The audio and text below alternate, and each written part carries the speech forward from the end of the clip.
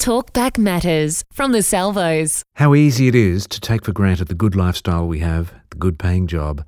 For Warren, life hasn't gone so smoothly, but he is on an incredible journey discovering that there is hope. Well, I started in 2013. I had a vitreous hemorrhage and other complications from diabetes. Yeah. I had 7 operations on my feet and leg and had a vitreous hemorrhage in my eye and was made redundant from my work. Wow.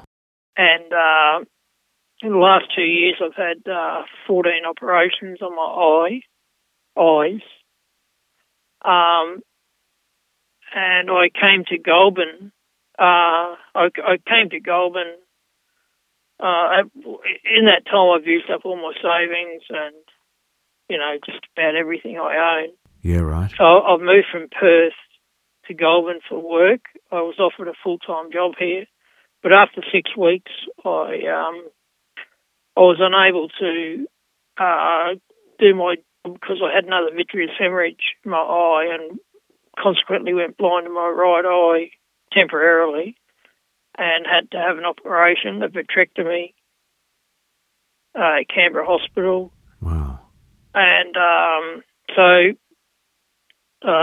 was down to I didn't have any money left after 2 years of all that. And so I eventually I've negotiated with the Commonwealth Bank. I had a credit card. I had to max out my credit card because of those operations.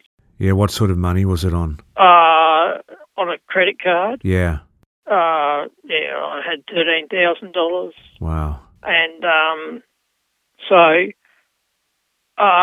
for about 6 months, insurance paid for the payments, and then last year I got some hardship money from my superannuation, a little bit.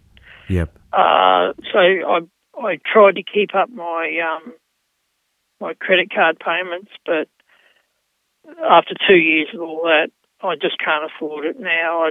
I'm living on less than $100 a fortnight. Wow. And I can't afford to keep up the credit card payments. So a few weeks ago, I went and saw Sarah at MoneyCare. How did you find out about Sarah at MoneyCare? Well, I went to the Salvation Army originally here in March to see if they could help me with my medications. Yeah. They weren't on the PBS system, and so they were like $30 per eye drops, and I had to get 4 eye drops, so I couldn't afford that. And I asked them if they would, and they gave me a gift voucher. Wow. And they said, come back in 3 months, we might be able to give you another one, which they did. And I explained my situation. I said my main debt now is this credit card that I maxed out to pay for all my operations at $13,000. And they said, well, we have a lady, Sarah from MoneyCare, that looks after that.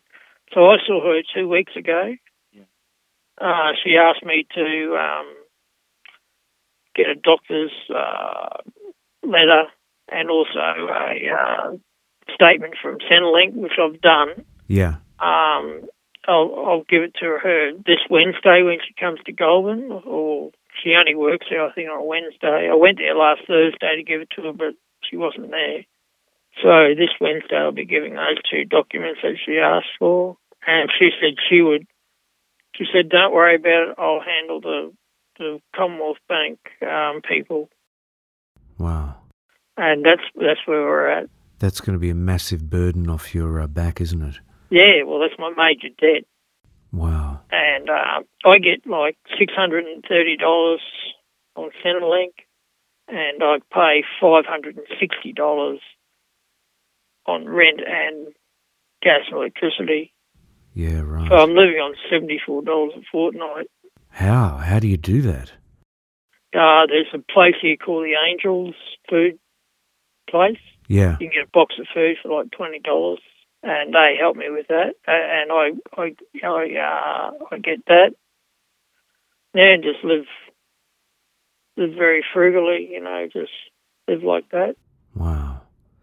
Do you have family? No family, unfortunately. All my, I was brought up very poor anyhow, like a house commission sort of situation. Whereabouts? In Perth? No, in Queensland. Really? And so my parents are deceased, and I have a brother somewhere, but he's sort of on the wrong side of the law, and I haven't seen him for like 20 years. Wow. So, and my personal life is that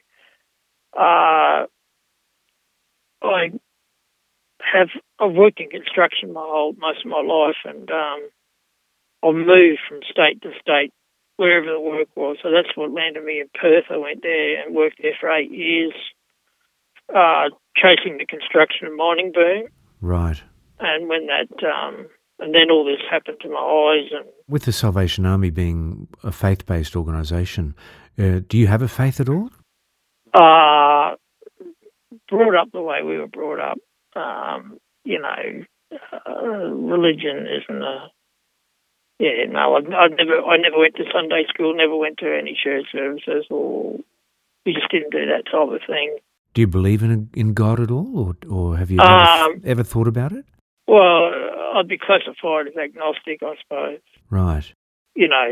I don't not believe, and I don't believe, you know what I mean? Not like probably the majority of Australians these days. Yeah, that's right. Have you ever thought about asking him for help? No.